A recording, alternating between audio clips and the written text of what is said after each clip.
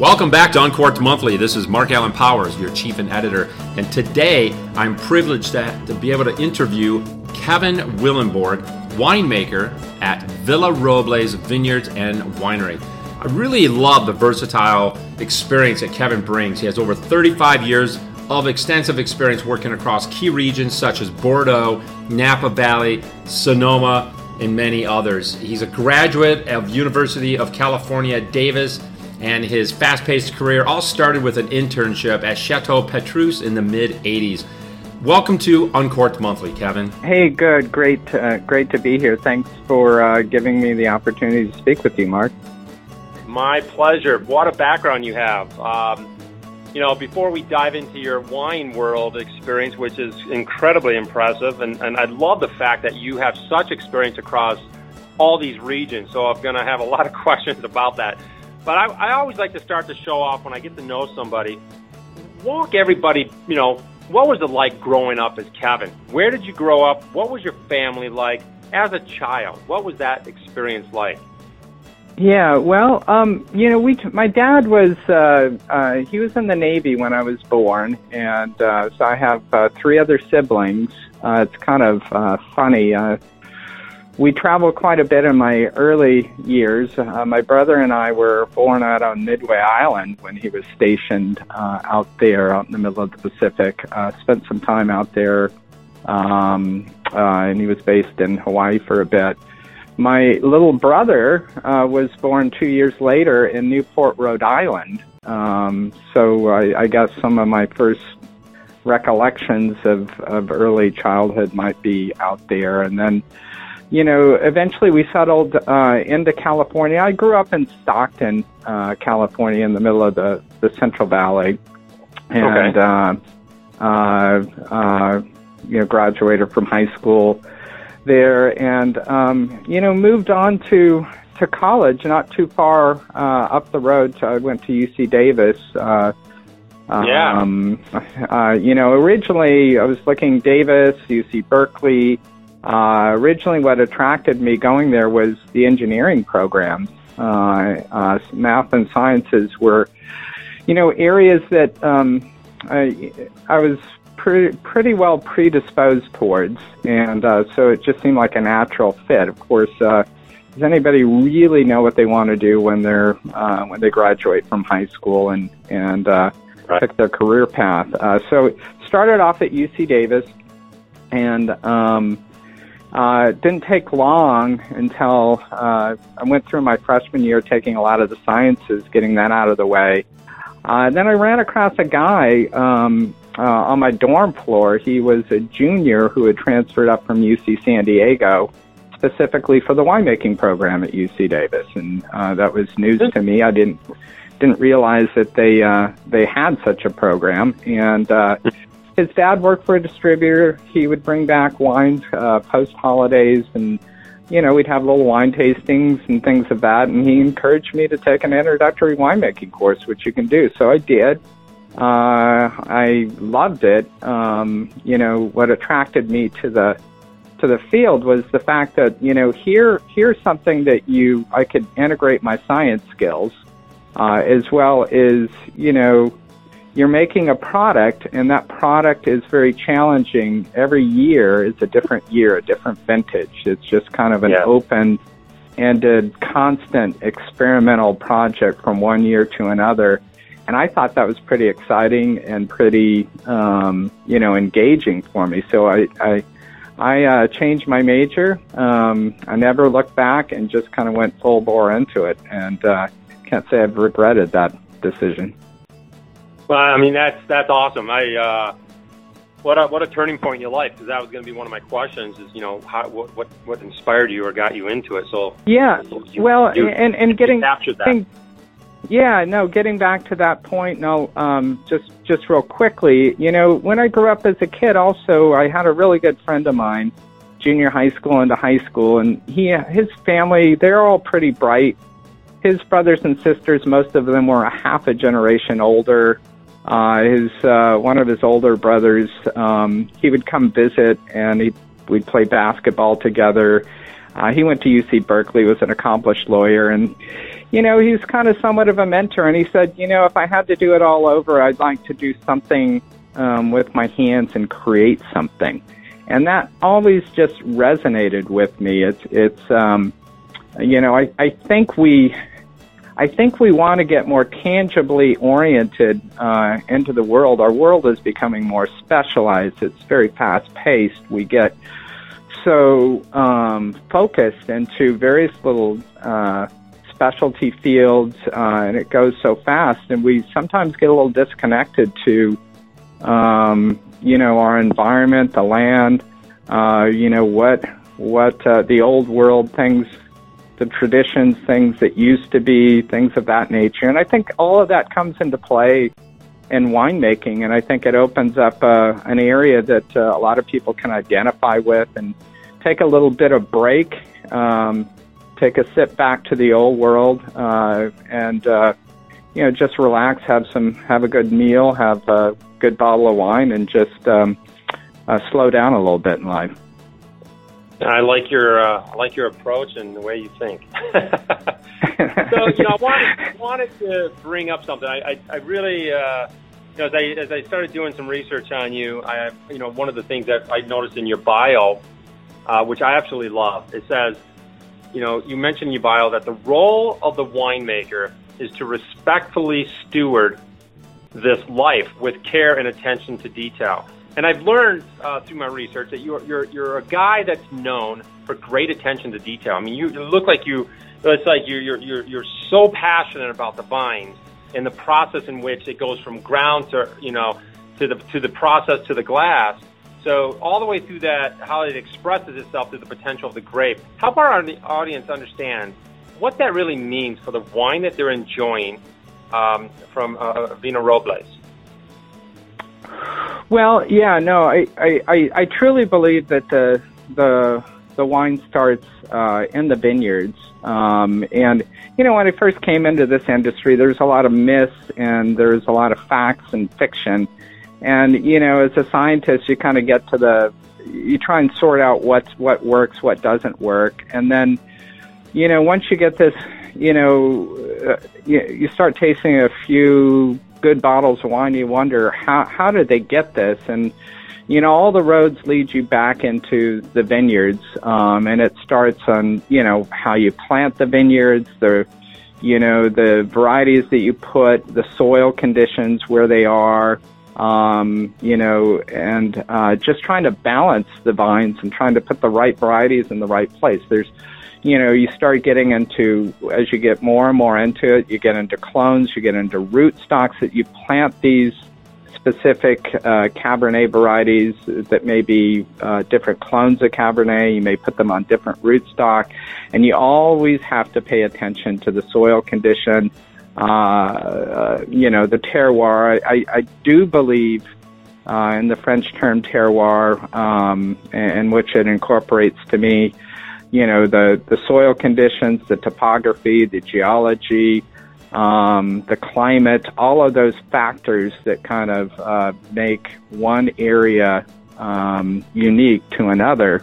Right. And you see it all in one vineyard site alone. You can go from one 10-acre block or a 5-acre block to another 5-acre block, and you may have a different soil conditions or slightly different terroir, just one place to another. So it starts in the vineyard, okay. And I've always felt that you have to look at the conditions you're in, try to balance the vine appropriately, get the right canopy on it, get right sun exposure into the fruiting zone, irrigation, how much you really use. It's all very, very site specific. You do those things.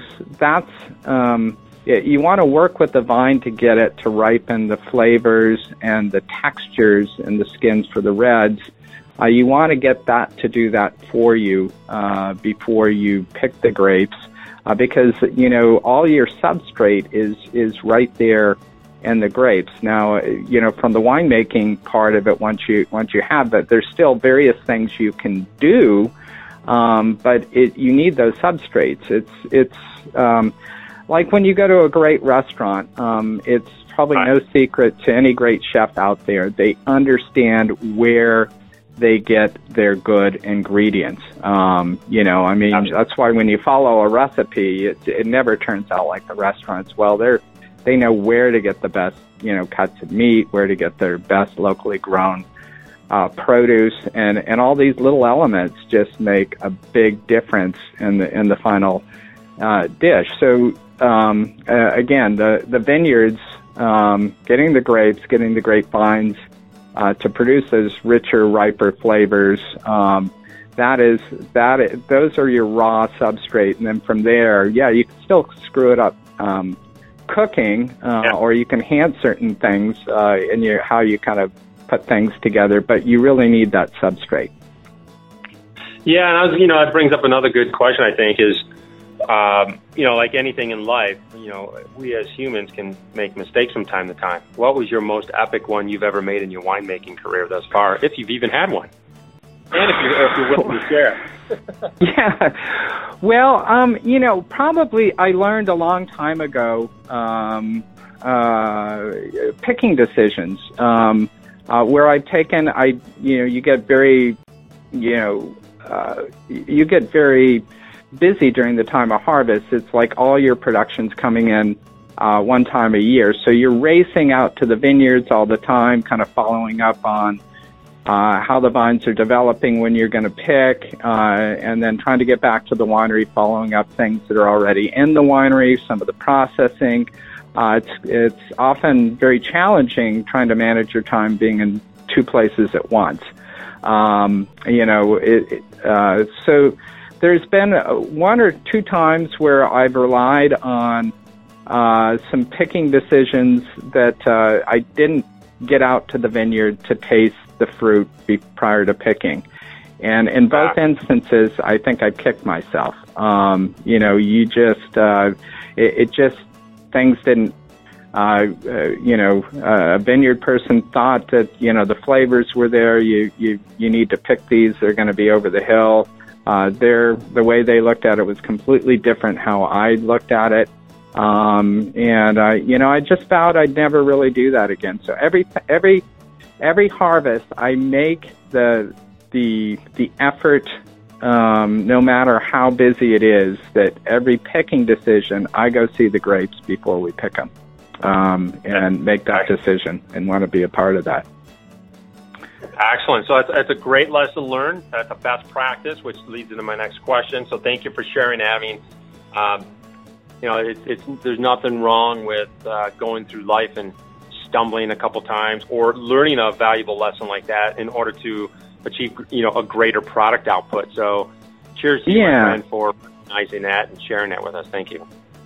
Sure. Yeah. I mean, we all make mistakes, and obviously that's how we learn. I mean, some of the best experiments are failed experiments, and but we learn from those. So it's all a learning curve. But that's one that just was prevalent and comes to my mind.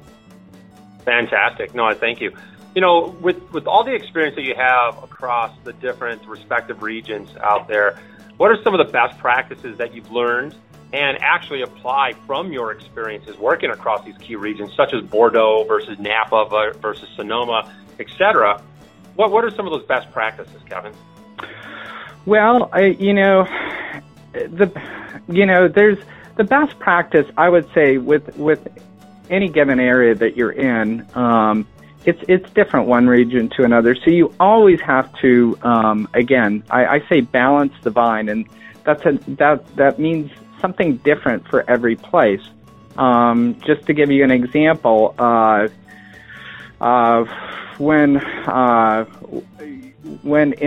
was in Santa Ynez Valley, the climate was a little cooler there than, let's just say, Paso or Napa Valley. The daytime highs would not get as hot.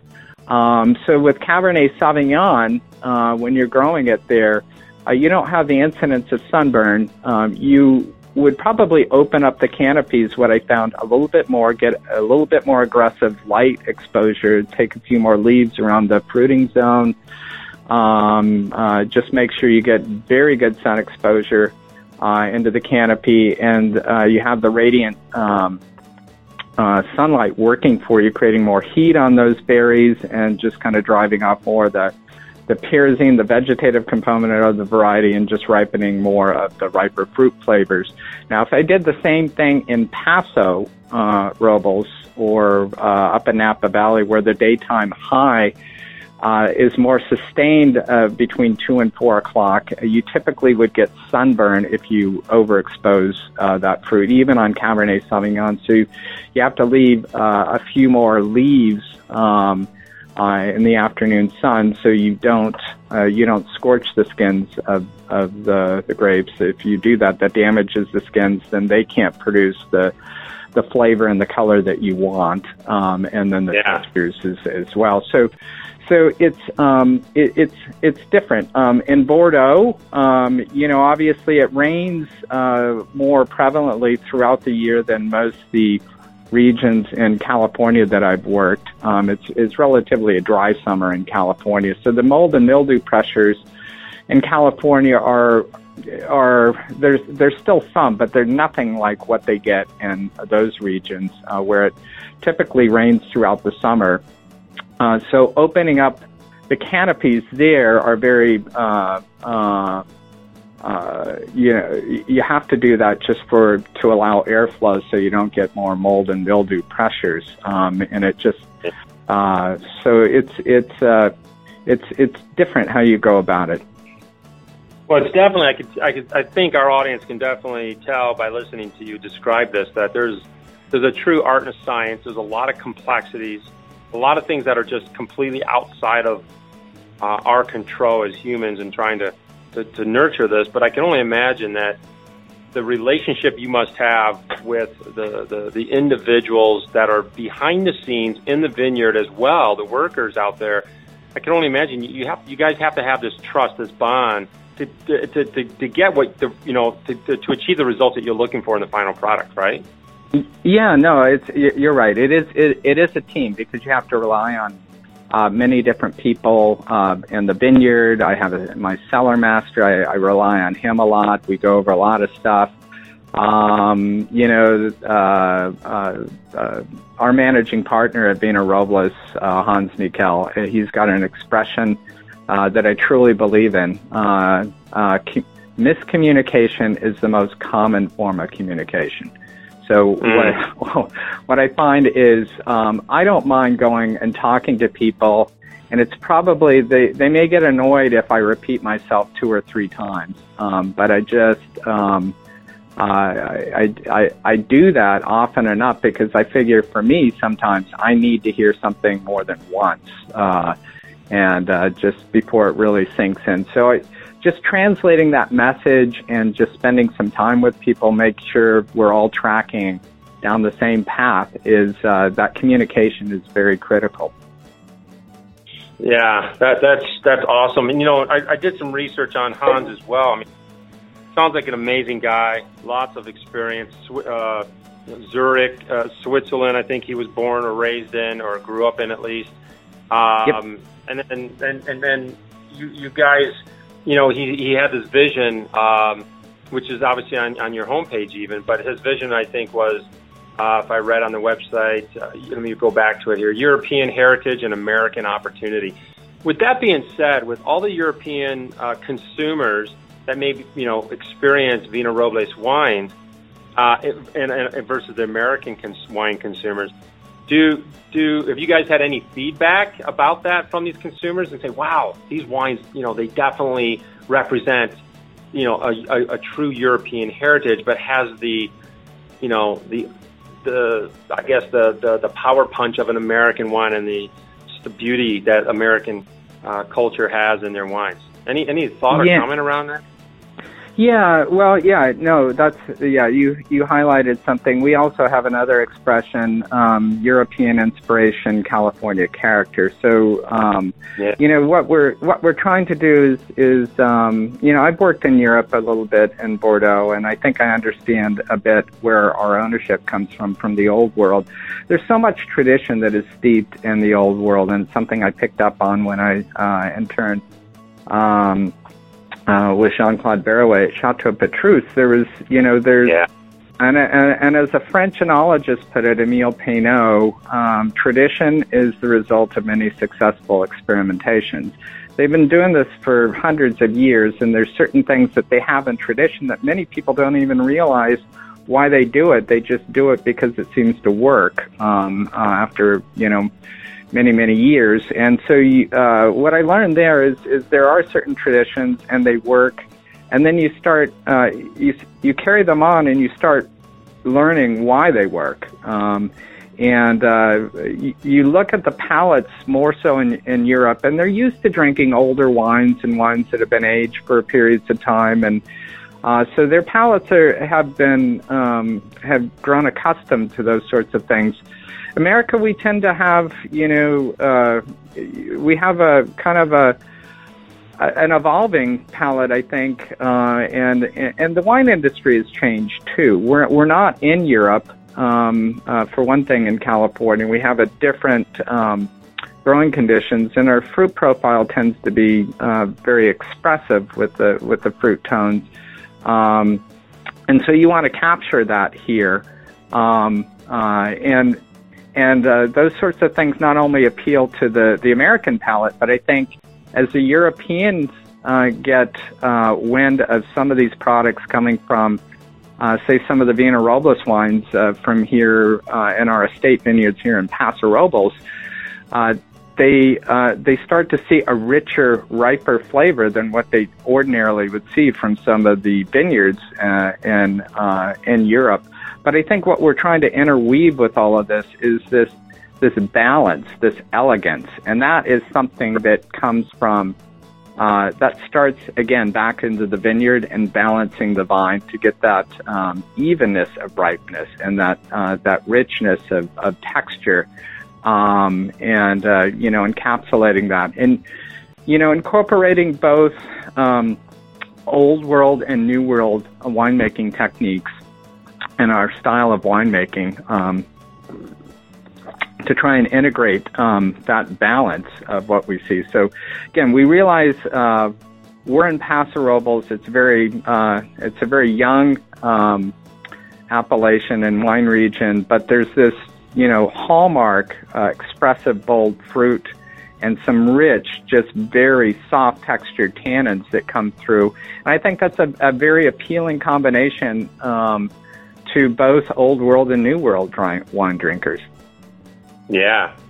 Well, on that note, I mean, what is one aspect of your job as a winemaker, which is an actually pretty darn cool title to have, by the way, and it has so much clout in the front end and romance to the consumer, but yet so much complexity and science and just a lot of just things that go on in the lab and out in the vineyard that just people just don't understand and the cellar. But what is one of the aspects of your job that the average wine consumer that just likes wine, they don't know a lot about wine, might be surprised about? Oh. Huh. Boy. I don't know where to begin. I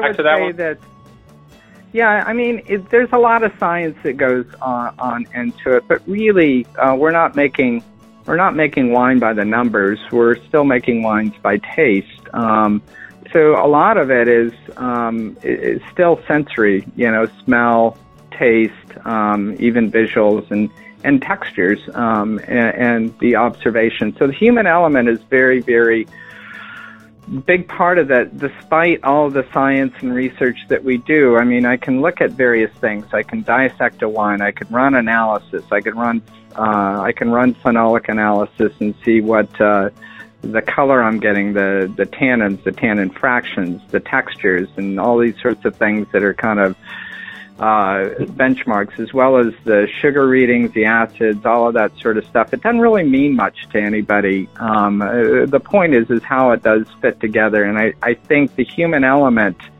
if I was going to say any one thing, is still the biggest factor. Our nose can still pick out aromatics, thresholds of aromatics that are so minute that we have a hard time dissecting them or even registering them on some of our most sensitive analytical instruments. So, the human element is a very key part of all of this, despite all the science that we apply to this.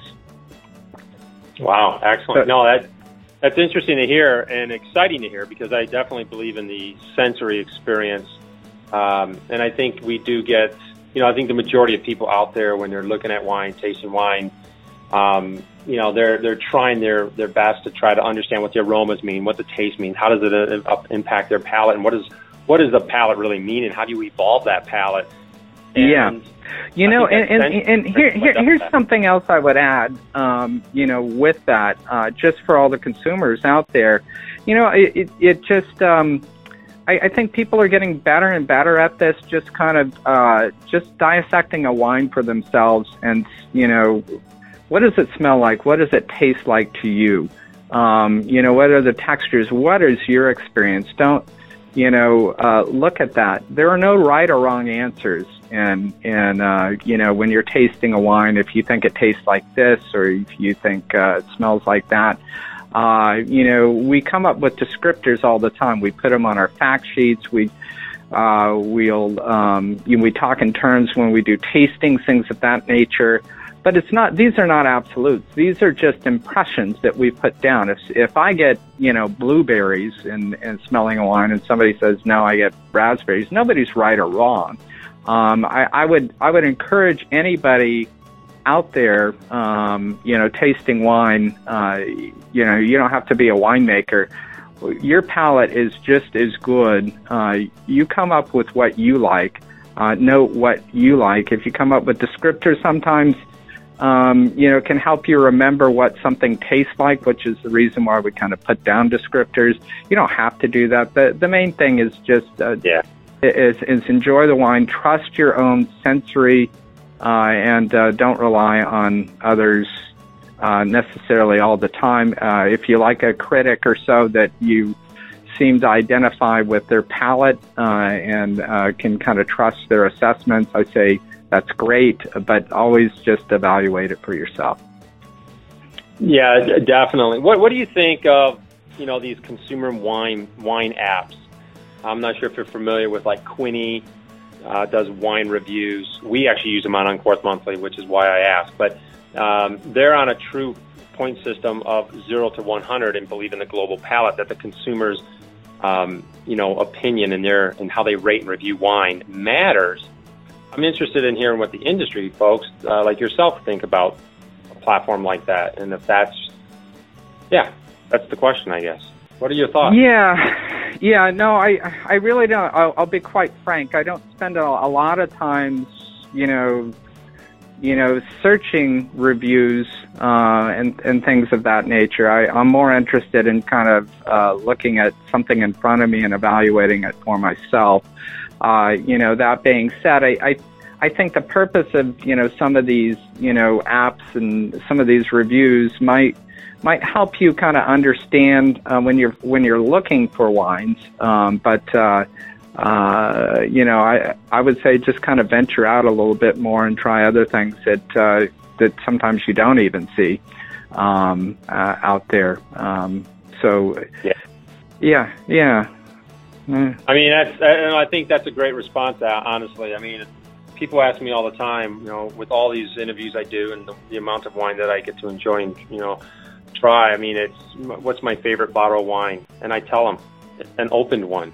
It's my favorite. Yeah, there you go. Or an open one, because it's a new experience. It's part of the journey, right? It's how you discover your palate. Yeah, that's right. And if you find a producer that you like, hopefully, look at what they're doing, look who's making their wine, look who's, all of that sort of stuff. See if they're still there, they're still consistent. What I'm trying to do is just every bottle we do, every year we go through, there's going to be some vintage variation, but I'm looking to make a certain style and consistency to the product. That way, when you buy our our 2012 Cabernet Sauvignon, you're going to see a certain style, but when you get to the 13, you may see a vintage change, and, there may be more phenolics in the 13 than there was in the 12, but you're going to find this certain style where there's this expressive fruit, and that you're going to have this roundness of texture. Look how even the mouthfeel, and that's very important to me. So all of the wines that I'm trying to make, I'm trying to just get that expressive fruit that the vineyard produces, but also just get the physiologically ripe tannins and textures in the grape skins, extract that, and find a nice balance where it's very even throughout the palate.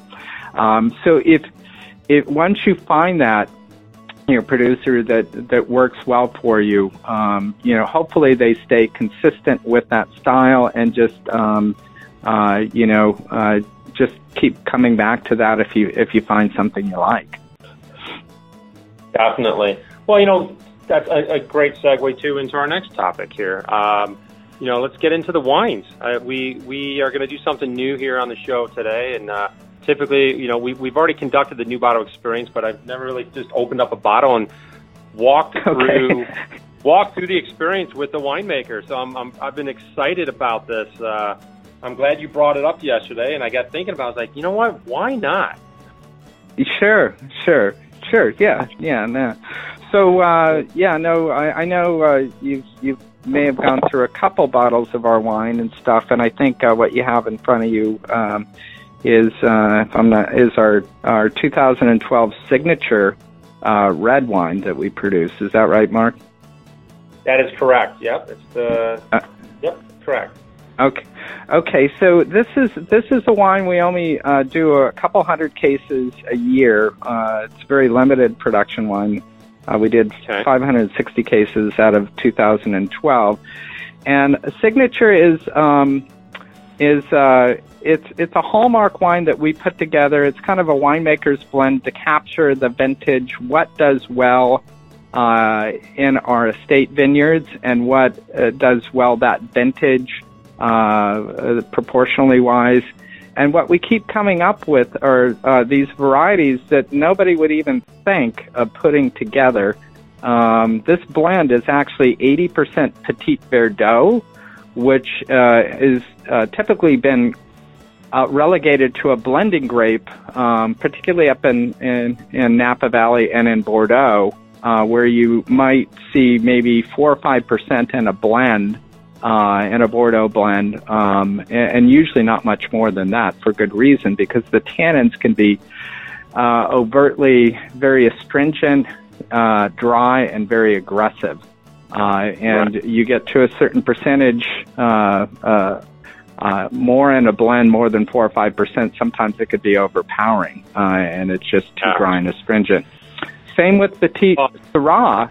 It's a variety that grows ubiquitously well throughout California, but it has the one thing it can have too much of is too much dry, astringent tannin. So here you have two wines that potentially are going to be very dry and astringent. Why would you put these things together? And let me tell you, before I moved down here to Paso Robles, I would never dream of putting these varieties together. From my experiences in other places, I mean, I'd expect to get this astringent, very insipid wine. But what I find is these varieties that are very astringent and tannic grow exceptionally well in our climate here in Paso Robles, and from our one of 5 estate vineyards. We have such a long growing season here in Paso. We're much further south in latitude, and that's something you got to note where we are. If Bordeaux is probably on a very similar latitude as up in Washington State, so very short growing season. If they have a few cool incremental days during the growing season, there's not that many other days to make up for that. So sometimes the tannin profiles don't quite develop and get as rich and round. So the tannins can be a little tighter, a little bit more astringent at the time of harvest. Whereas what we see here in this region, Paso Robles, more south in latitude, much longer growing season. We get some warm temperatures during the day that help soften the tannin textures, and then some cool nighttime temperatures that keep the nice acidity in.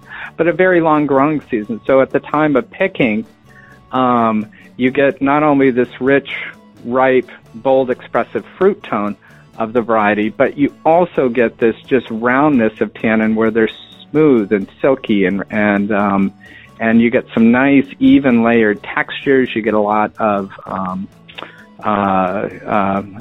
richness in the glass, but you don't get that astringent dry tannin overhang. Yeah. This is great. I tell you, when I'm looking at this, the eye, the color is gorgeous. I mean, this is a beautiful. Yes. But that's the Petit Verdot and the Petit Syrah coming out of it. Yeah. Now Petit Verdot and Petit Syrah, they're both known for very deep color, very dark color. I would say the Petit Syrah tends to have more of these kind of deep, opaque purple hues to them. Never an issue with color with Petit Syrah. Again, and just typically has this dark fruit flavor, this dark berry fruit tone. The only issue with Petit Syrah, why some people shy away from it, is sometimes the tannins can be too aggressive, but not here. Here, the Petit Syrah gets this really creamy texture of tannin to it. The Petit Verdot has a different tannin profile. It adds a little bit more structure, maybe not quite as creamy, but you get that backbone. And that's typically why Petit Verdot is used in a blend. It has this nice backbone. It has good color on its own, more of a reddish tone of color, less of the purple than what you see in the Petit Syrah, but definitely good in color, and just this rich, powerful structure that is very age-worthy tannins for laying down.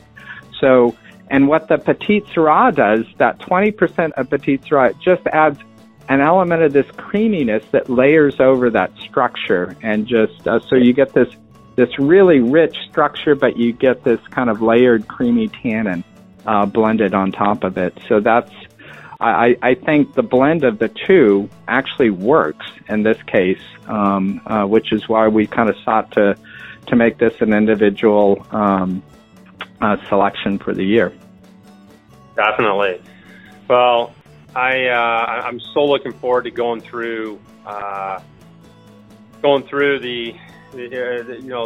process here with getting ready to publish your interview soon, because everyone's going to absolutely enjoy when they get their hands on your wines, and enjoy the same experience and the tasting and the flavors and just the aromas, everything. I mean, you've done such a fantastic job with your wines. I again, not going to get into the New Bottle Experience review and rating, but it's out of this world, everybody listening. And in fact, I was at the website earlier today when I was doing some research, just kind of final prepping.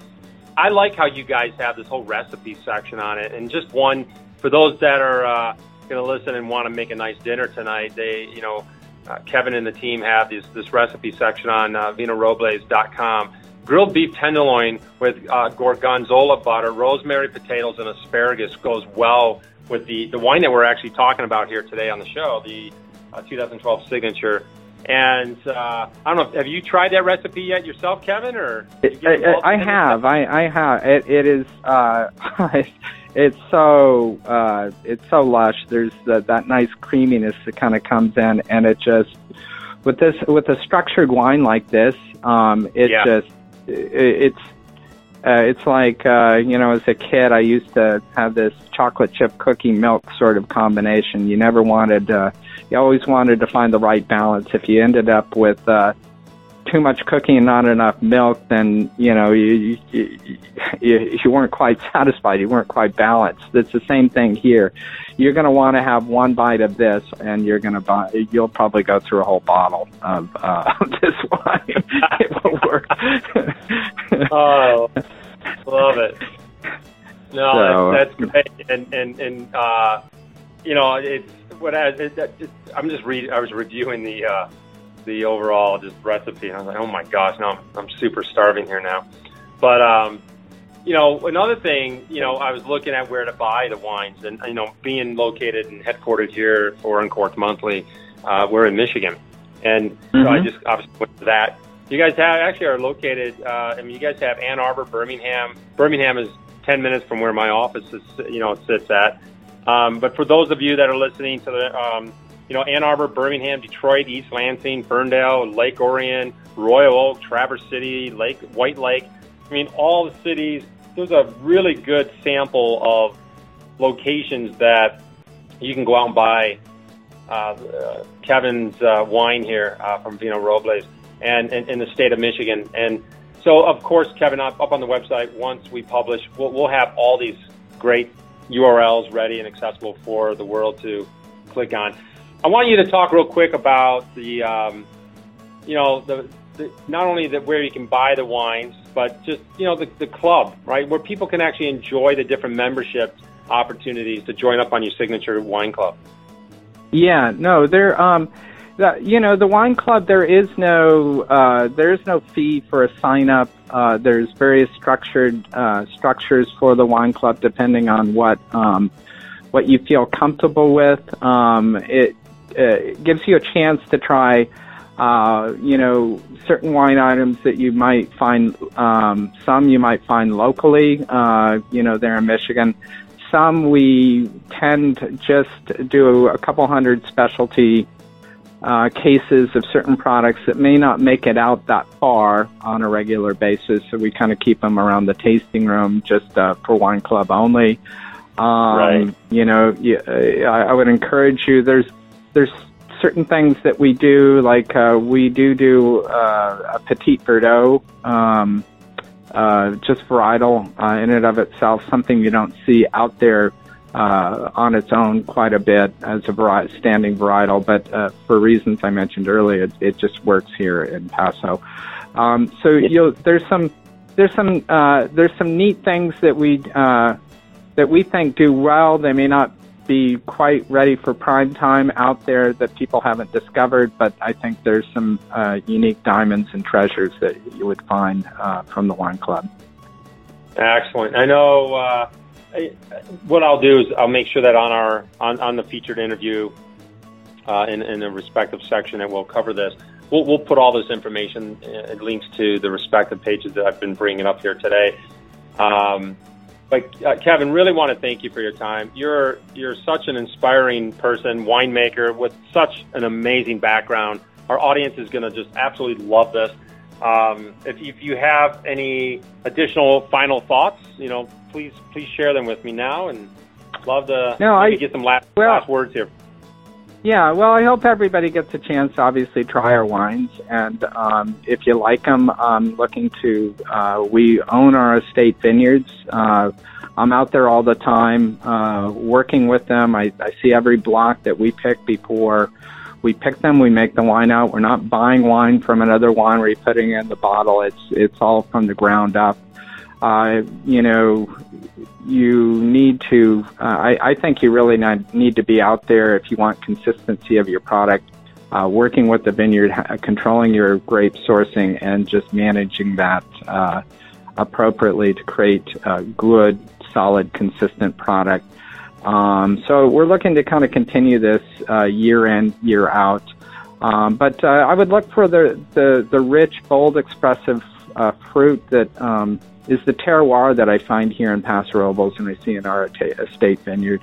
And just the reds, just hopefully you find on them what my goal is to achieve a wine of balance where you find this richness of texture, but it's not too astringent or dry, that it's very balanced, that you can consume it now, and these wines still will age for a period of time if you can hang on to them in the cellar. Fantastic. Well, Kevin, absolute pleasure to be with you here today on UncorkedMonthly.com. Thanks for all of your time. Yeah, thank you again, Mark. It was a pleasure talking to you, and thank you. Hope to talk to you again in the near future. Cheers, my friend. Okay, cheers, buddy. Thank you for listening. Join us next time for another Uncorked Monthly featured interview where we will share great winemaker stories.